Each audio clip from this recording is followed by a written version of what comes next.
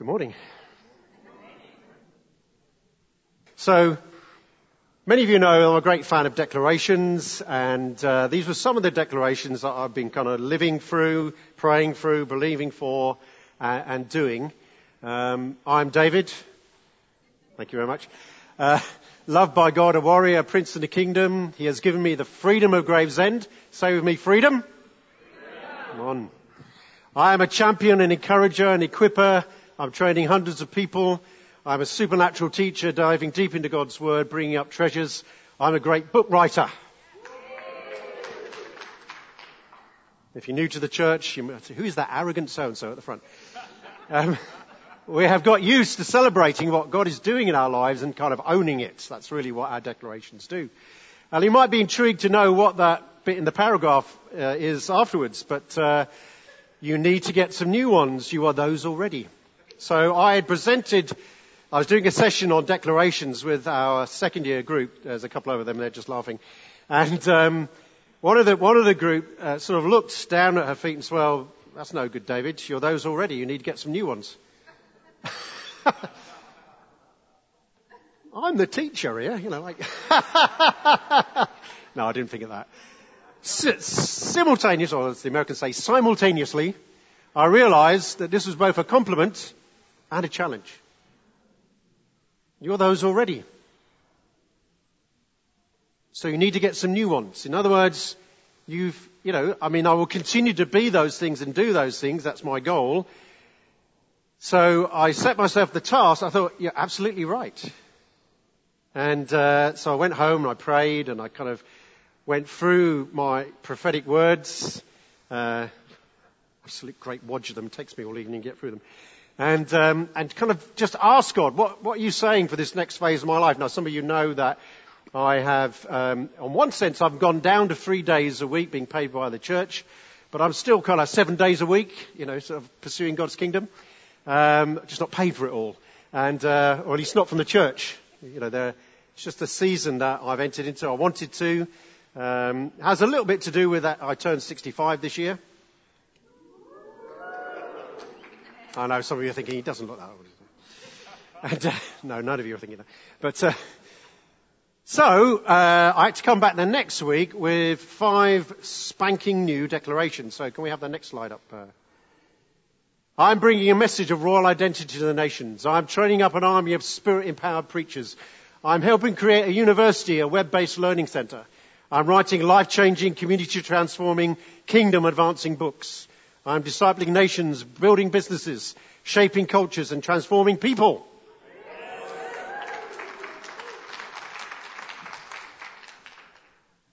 That's just Wednesday and Thursday. No, I mean, that's all the time. You think, well, are you actually taking time off? Well, actually, I managed to squeeze in a golf game. This was my first week of the three-day week, and I got in a sort of although it was a twilight session, I sort of other things doing. I was busy during the day. And thank you. Yeah. See me afterwards for lessons, said Roger. So what I want to speak today, I'm doing that partly because I didn't get in on the end of the last one, but the 9:00 service, but also to kind of cast a vision for you. How long have you been going as a Christian, and how long do you expect to be going on a Christian, and how do you keep going as a Christian? How long have you been going as a Christian, how long do you expect to be keeping going, and how can you keep going? I wonder if you've ever thought about that. Somebody came to me after the 9:00 service and said it was interesting to hear testimonies from people, although we didn't actually have the testimonies, people just stood up, of people who have been Christians for 50 years. And so often our testimonies are, how did you become a Christian? Or, the latest healing, we want that to keep on happening, don't we? But actually, week by week, month by month, year by year, many of us are just, keeping on going, aren't we? And there's a kind of miracle, a daily miracle in that, as God sustains you and builds you in your Christian life.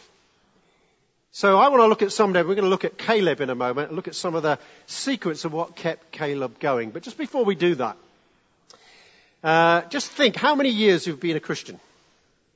Okay? I'm going to also ask you how long have you been in this church, but let's do the Christian one first. So Just raise your hands if you've been a Christian at least 2 years. At least 2 years. Right. One or two of you haven't. That's fine. Bless you. If it's not a competition, by the way. But just keep your hands raised. So if you've been a Christian at least 2 years, who's been a Christian at least 5 years? Keep your hands up. Oh, pretty good. Who's been a Christian at least 10 years? We are a mature bunch, aren't we? And, who's been a Christian at least 15 years? We haven't lost anybody yet. Right. 20 years. A few hands down. Okay. 25 years. 30. 35. Come on, have a look around. If your hand's gone down, keep looking at the people who've got their hands up. Pete, you're in the 9 o'clock service as well, weren't you? What did I get to? 35? 40? 45? I'm still up there, by the way. 47, so I go out this time. 50? Come on, give these people a round of applause.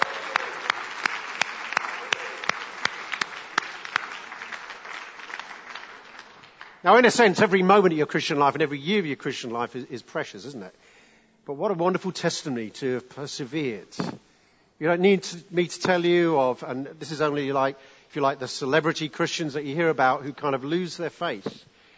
Sadly, I read about somebody this week, the current phrase is they've deconstructed what they believe. That's awful, isn't it? I mean, we can change, our beliefs can develop and mature, but I don't want to ever not believe that Jesus died for me.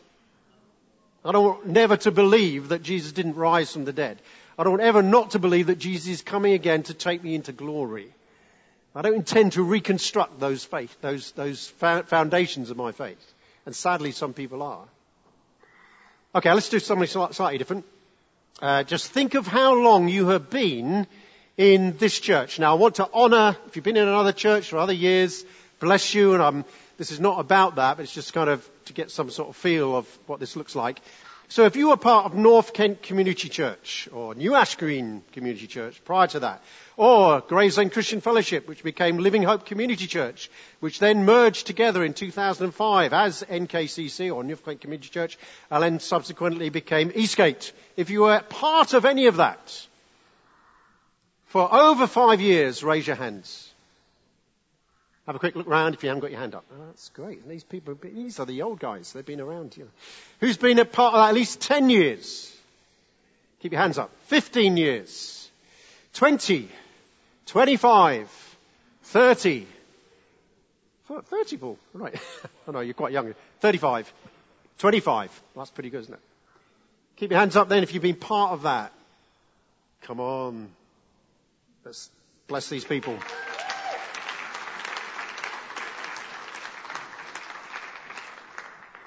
Well, you can go and see them afterwards and say, what is the secret?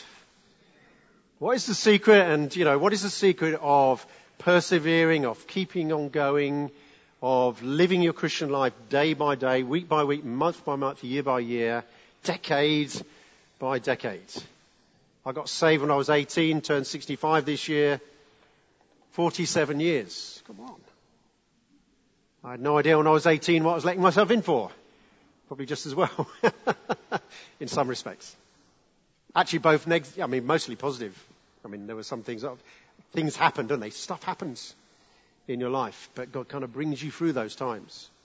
But what is the secret of longevity? What's the secret or some of the secrets at least? So we're going to look at the life of Caleb. So if you want to turn, we'll get that passage up now. Akin. I nearly said whacking. Akin. Whacking. Akin. Chapter 14, Joshua chapter 14 and verses 6 to 15. We'll just read them through. Now the men of Judah approached Joshua at Gilgal and Caleb, son of Jephunneh, the Kenizzite, and said to him, "You know what the Lord said to Moses, the man of God, at Kadesh Barnea, about you and me. I was 40 years old when Moses, the servant of the Lord, sent me from Kadesh Barnea to explore the land. And I brought him back a report according to my convictions. But my brothers who went up with me made the hearts of the people melt with fear. I, however, followed the Lord, my God, wholeheartedly." Say with me, wholeheartedly. Put your hand on your heart, say wholeheartedly. I am wholehearted. I have a whole heart. Good. I want to call any doctors. So on that day, Moses swore to me, the land on which your feet have walked will be your inheritance, and that of your children forever, because you have followed the Lord my God wholeheartedly. Now then, just as the Lord promised, he has kept me alive for 45 years since the time he said this to Moses, while Israel moved about in the desert. So here I am today, 85 years old. Any 85-year-olds here this morning? Come on. Keep it, Lillette. Woo!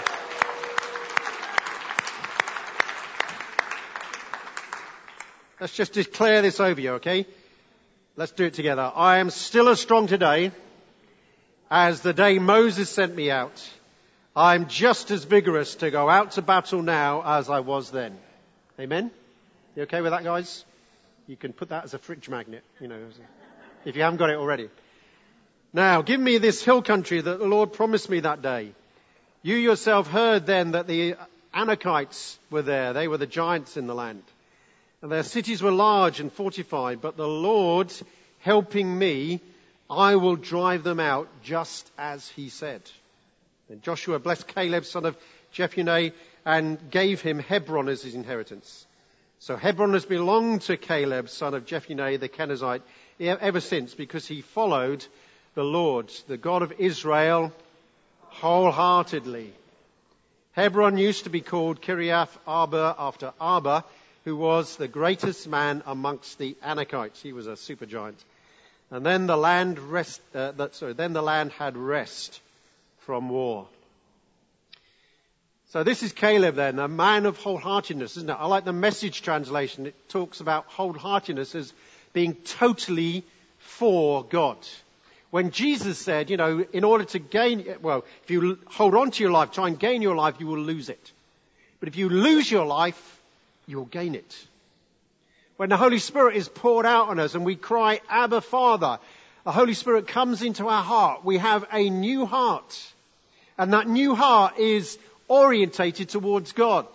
And day by day we have to say, Lord, I surrender.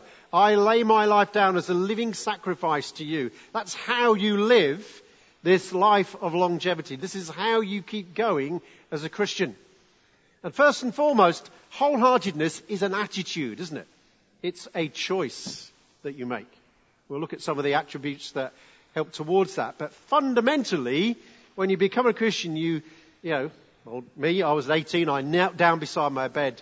I didn't understand what I was letting myself in for. I had many questions about what would happen to me in the future.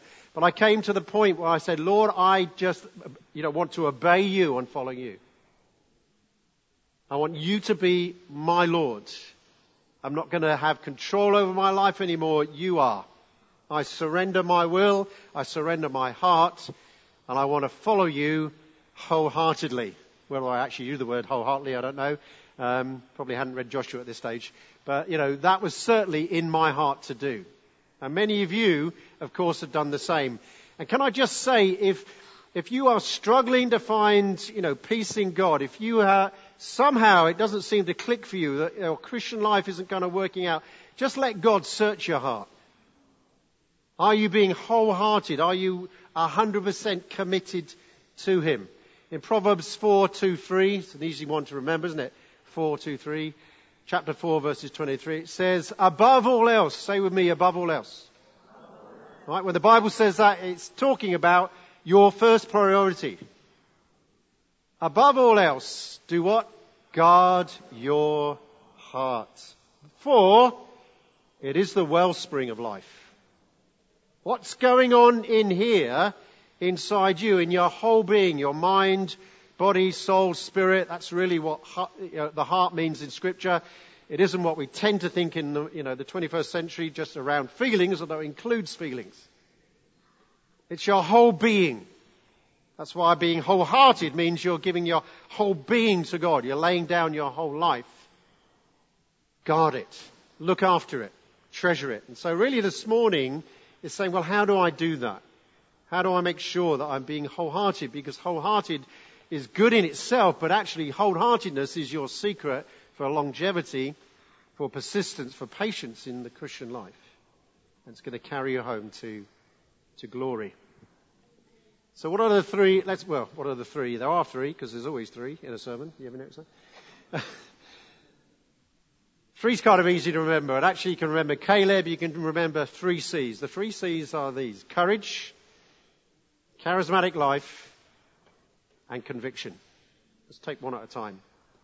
The secret of Caleb's wholeheartedness is that he has courage, doesn't he? Now some of us shrink back from that. Oh, courage, I'm not a very courageous person. Do you know you can make a step of courage every day? Every day you wake up and commit your life to God, that is a courageous step. Why? Because the world around you is not going in the same direction as you. Every day you have the potential, and I don't want to be gloomy, but potential to butt up against the world's values. Sometimes that comes in the form of people, other people's opinions, other people's attitudes, the atmospheres that you're in. And this is not to be defeatist, but you wake up every morning, the world is not on your side. You are in the world, but not of the world, Jesus said. So actually your values and your priorities and the way you live your life is actually contrary to that. You need courage. And courage doesn't come, it can come in those big times, can't it? When you face big problems. I like this quotation about courage. There are too many people praying for mountains of difficulty to be removed, when what they really need is the courage to climb them. How do you climb a mountain? One step at a time, isn't it? How do you chop down a tree? One blow. If you old-fashioned, this is not. This is an axe. One chip at a time, isn't it? And actually, most of our big problems take time and take effort and take concentration until they're gone. It is in well within the capability of God to break through. And often we can pray for something and it's removed straight away. Other times it's a process. Other times you have to hang in there. Imagine Caleb, for instance. Caleb what's he living with? Well, Caleb, of course, with Joshua, when they came out of the Red Sea and they came into the desert, what was going on with them? I can't see the time. Where are we? 22. Somebody walked out. I thought, must be 5-1. No. Whew. Relief. And Joshua and Caleb, what sort of situation were they in? Well, they were the spies, of course, with the 12 who were sent into the promised land, spied it out and came back with an amazing report. It's fantastic. It's not only good, it's exceedingly good. God's delight and favour is on us. We must get in there straight away. Trouble was, there were 10 other spies who came back with a different report. There were giants in the land. They were petrified. So Joshua says in verse 8, "But my brothers who went out with me made the hearts of the people melt with fear." So those 10 came back. It's almost like a bit of democracy. Well, there's 2 for and 10 against. What does that mean? The 10 win. That's what the people must have thought, wasn't it? They infected the people so much with fear that, of course, then what happens is they don't go into the promised land. Now think of this from Caleb's perspective. Caleb now has got 40 to 45 years of disappointment ahead of him. He was bold and courageous enough to say, come on guys, let's go straight into the promised land. That's what God has said. God has just brought plagues upon the Egyptians. He has taken us through the Red Sea. We have come out with the riches of Egypt. What's not to like? Who's on our side? The heavenly hosts. Come on, let's go. Day by day, week by week, month by month, year by year, Caleb has to live with the discouragement and disappointment of those people not taking that decision. You think you've got problems? What are you wrestling with at the moment? Caleb woke up every day in that scenario, didn't he? Every day he had to find the courage to believe that though they had, because of the people's rebellion, they weren't entering into, that nonetheless the promises of God would be fulfilled. And as Rob read out that verse from Joshua, Joshua's testimony is just every promise is fulfilled. God has promised something, he will do it. God promises this building, He will do it. I will set you at the east gate of the city. Yes, he did. The city of London, and then he built a city around us. How's that? It's a miracle, isn't it? None of us knew about Ebbsfleet Garden City. It may have been a twinkle in George Osborne's eye. Who knows? I'm not sure who he is, the previous Chancellor of the Exchequer. Now the editor of the Standard. Yeah.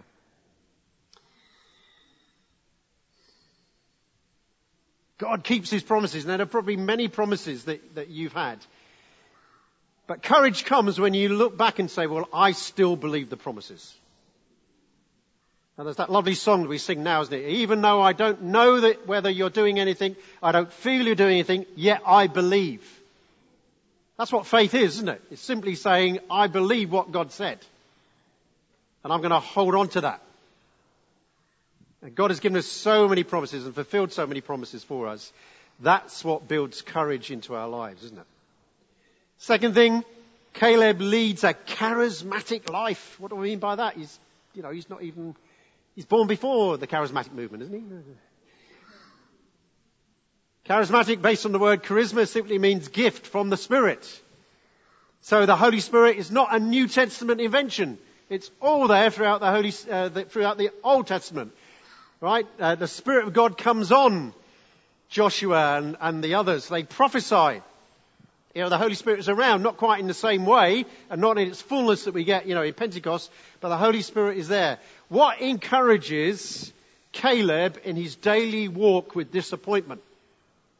And those wretched people, those others. Well, he's living a charismatic life. Every day he's seeing miracles. Isn't he?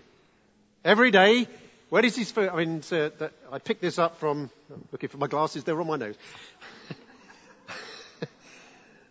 Just in case you want to. In verse 10 it says, just then, just as the Lord promised, he has kept me alive for 45 years since the time he said to Moses. How's God kept them alive? Well, he's kept them alive by providing manna every day. By providing quails every day. By providing them water when they needed it. They have a pillar of clouds by day and a pillar of fire by night.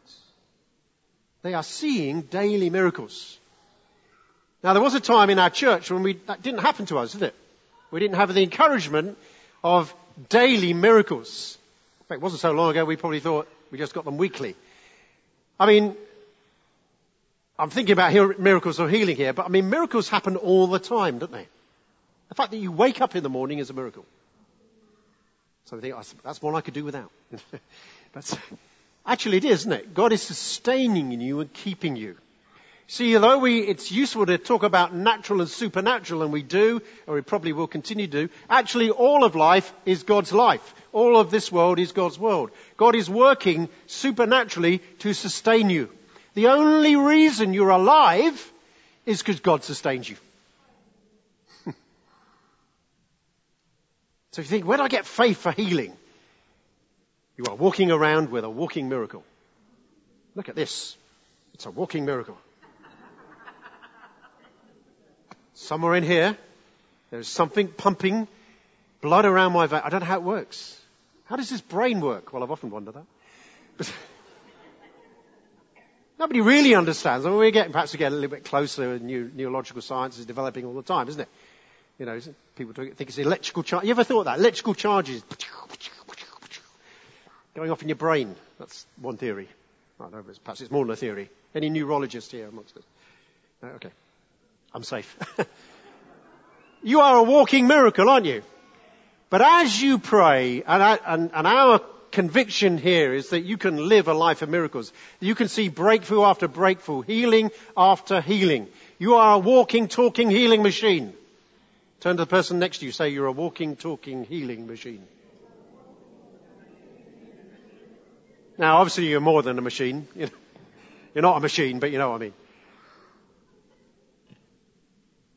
So press in, keep pressing in. We often talk about miracles and healing here, so I won't step on that.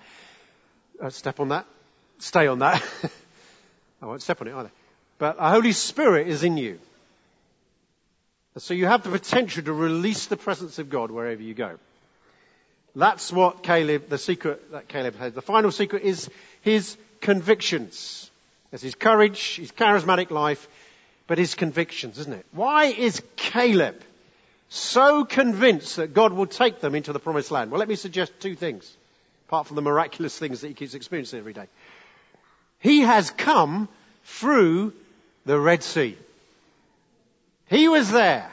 He walked with the people of God through the Red Sea. He saw the waters close and drown the Egyptian pursuing army who were out to kill them. He saw that great miracle. Now, it's interesting, isn't it? Many of his compatriots, they get into, beyond the Red Sea and they're complaining and wanting to go back. It's one of the deep mysteries of Scripture. What on earth do they want to go back for? Let's go back to slavery. We really enjoyed it. There was a sense of security, knowing every morning we get up and get beaten. At least it was predictable. Now we're into total unpredictability. Who's going to look after us in the desert? There's nothing to feed us, nothing to sustain us, nothing to keep us. Why have you done this to us, Moses? You're supposed to be this great deliverer and you've just brought us into the desert. Well, I was trying to get you into the promised land, remember? Caleb has got hold.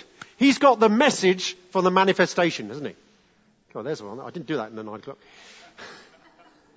You get a manifestation of God's power, but there's always a message that goes with it. The message is, God is your Savior. God is powerful. He can sustain you. It doesn't matter if there are 1,000 deserts in front of you. He will keep you through each one. Why? Because he's just demonstrated it. The other thing is this. Caleb's other secret. Why is he so full of faith? Because he has tasted the promised land. He's been there.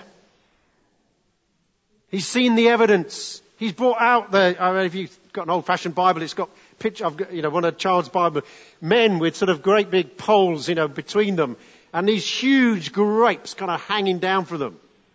It's a wonderful picture, isn't it, of fruitfulness. Some people chose to see the giants. Other people saw the goodness of God. But Caleb had tasted the promised land.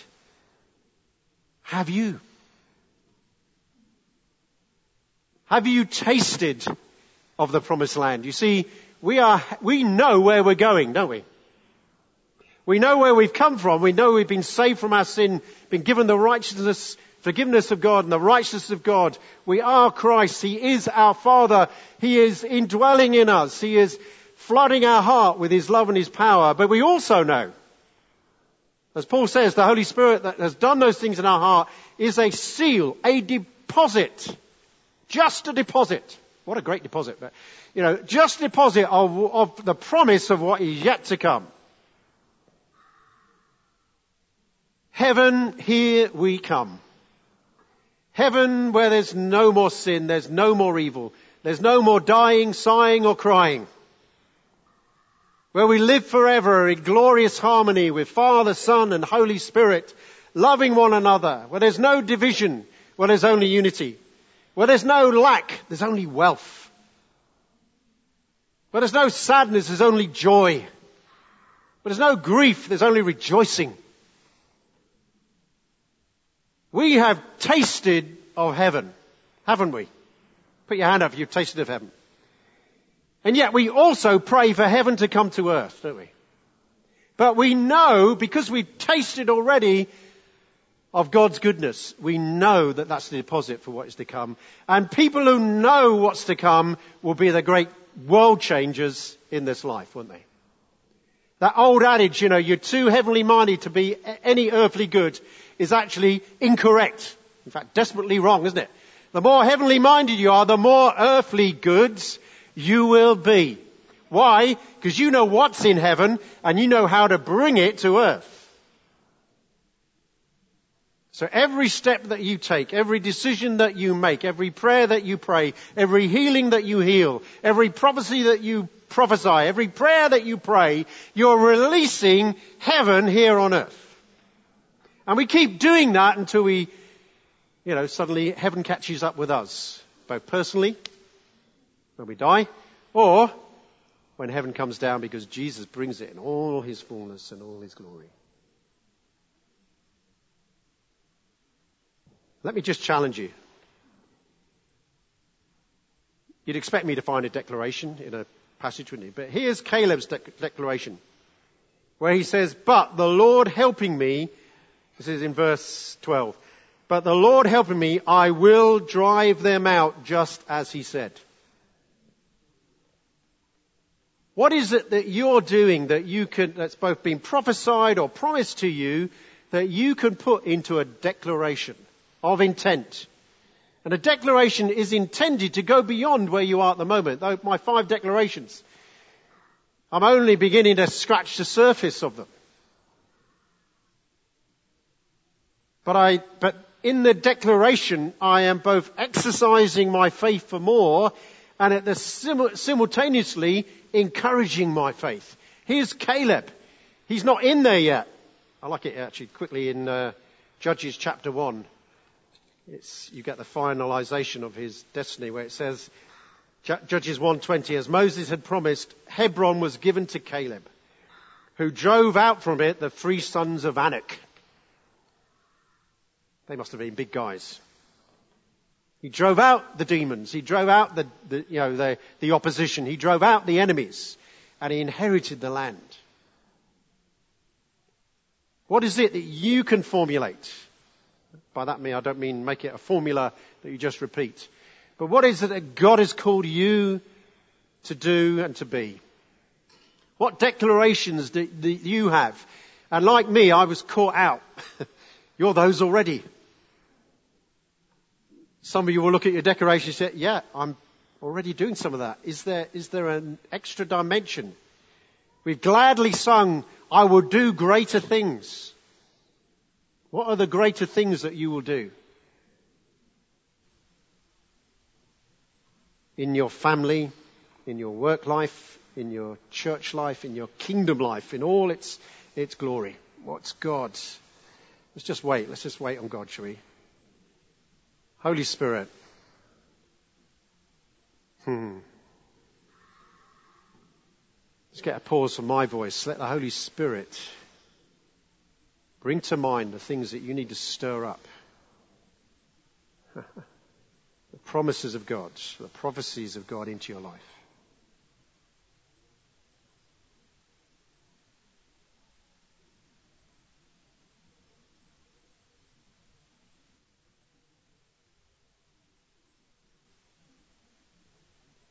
What I encourage you to do is to, as soon as you can, when you get home, just write them down, and write them down in a similar vein to, I don't have to use my words, but I am going to do, that kind of language.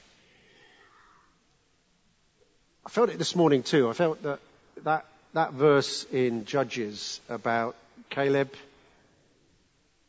having to deal with 3 giants.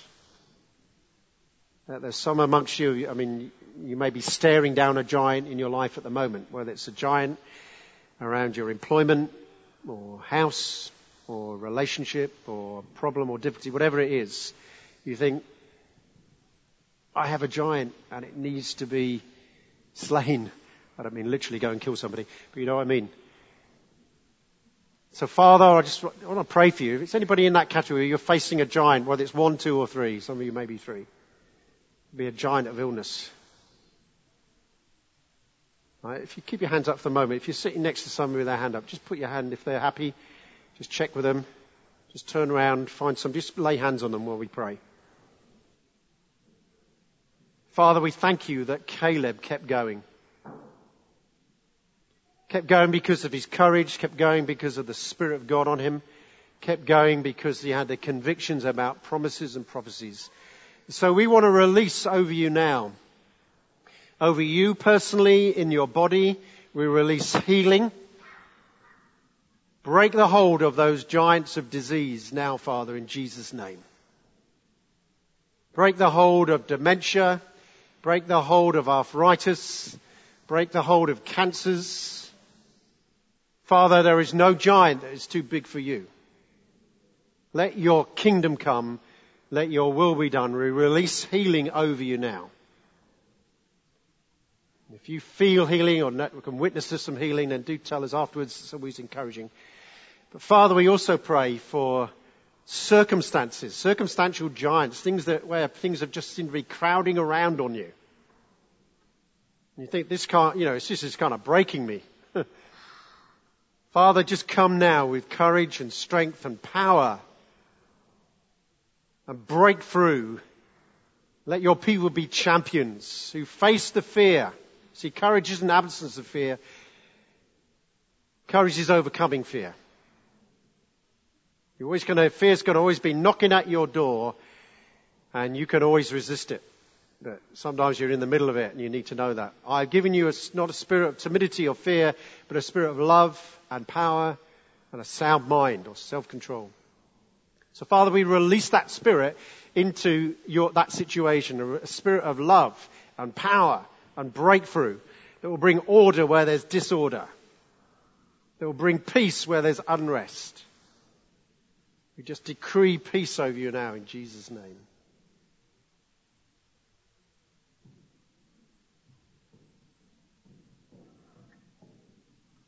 But Father, we thank you that all the wealth of the nations, greater wealth of the nations, is stored up in heaven. And so, Father, I want to pray. Just raise your hand if you need a need of provision at the moment, supernatural intervention, jobs, whatever it is. It's just a provisional need. All right, folks, here, you're on the ministry team today. We don't have a ministry team, so if you see someone with their hand up, lay hands on them. It's all right, have a look round. There's people that haven't got a hand on them. It's always good to do that. Move out your seat if you need to. Somebody in the front row here. Yeah. Father, we just love asking you because you love giving.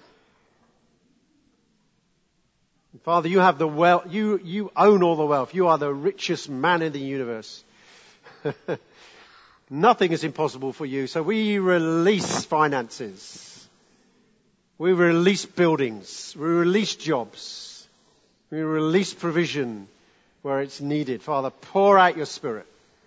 Ask God, what is it you want? God's putting, either you know the figure, or God's just saying, just ask me, be specific.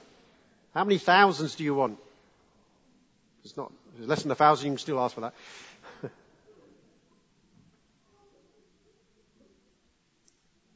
Carol and my testimony is we went looking for a new house and we had a wish list of 12 and we got all 12.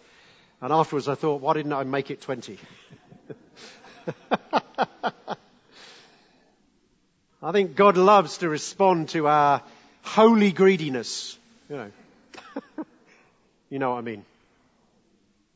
He loves to be, test me in this. It's the only place in Scripture that God ever says that, isn't it? Test me in this. See if I will not pour out, Malachi 4, why don't I pour out blessings from heaven on you? It's like God saying, I have it for you. It's not wrong to ask. Ask me. Test me out because I can do it. And more so. So Father, we thank you for that.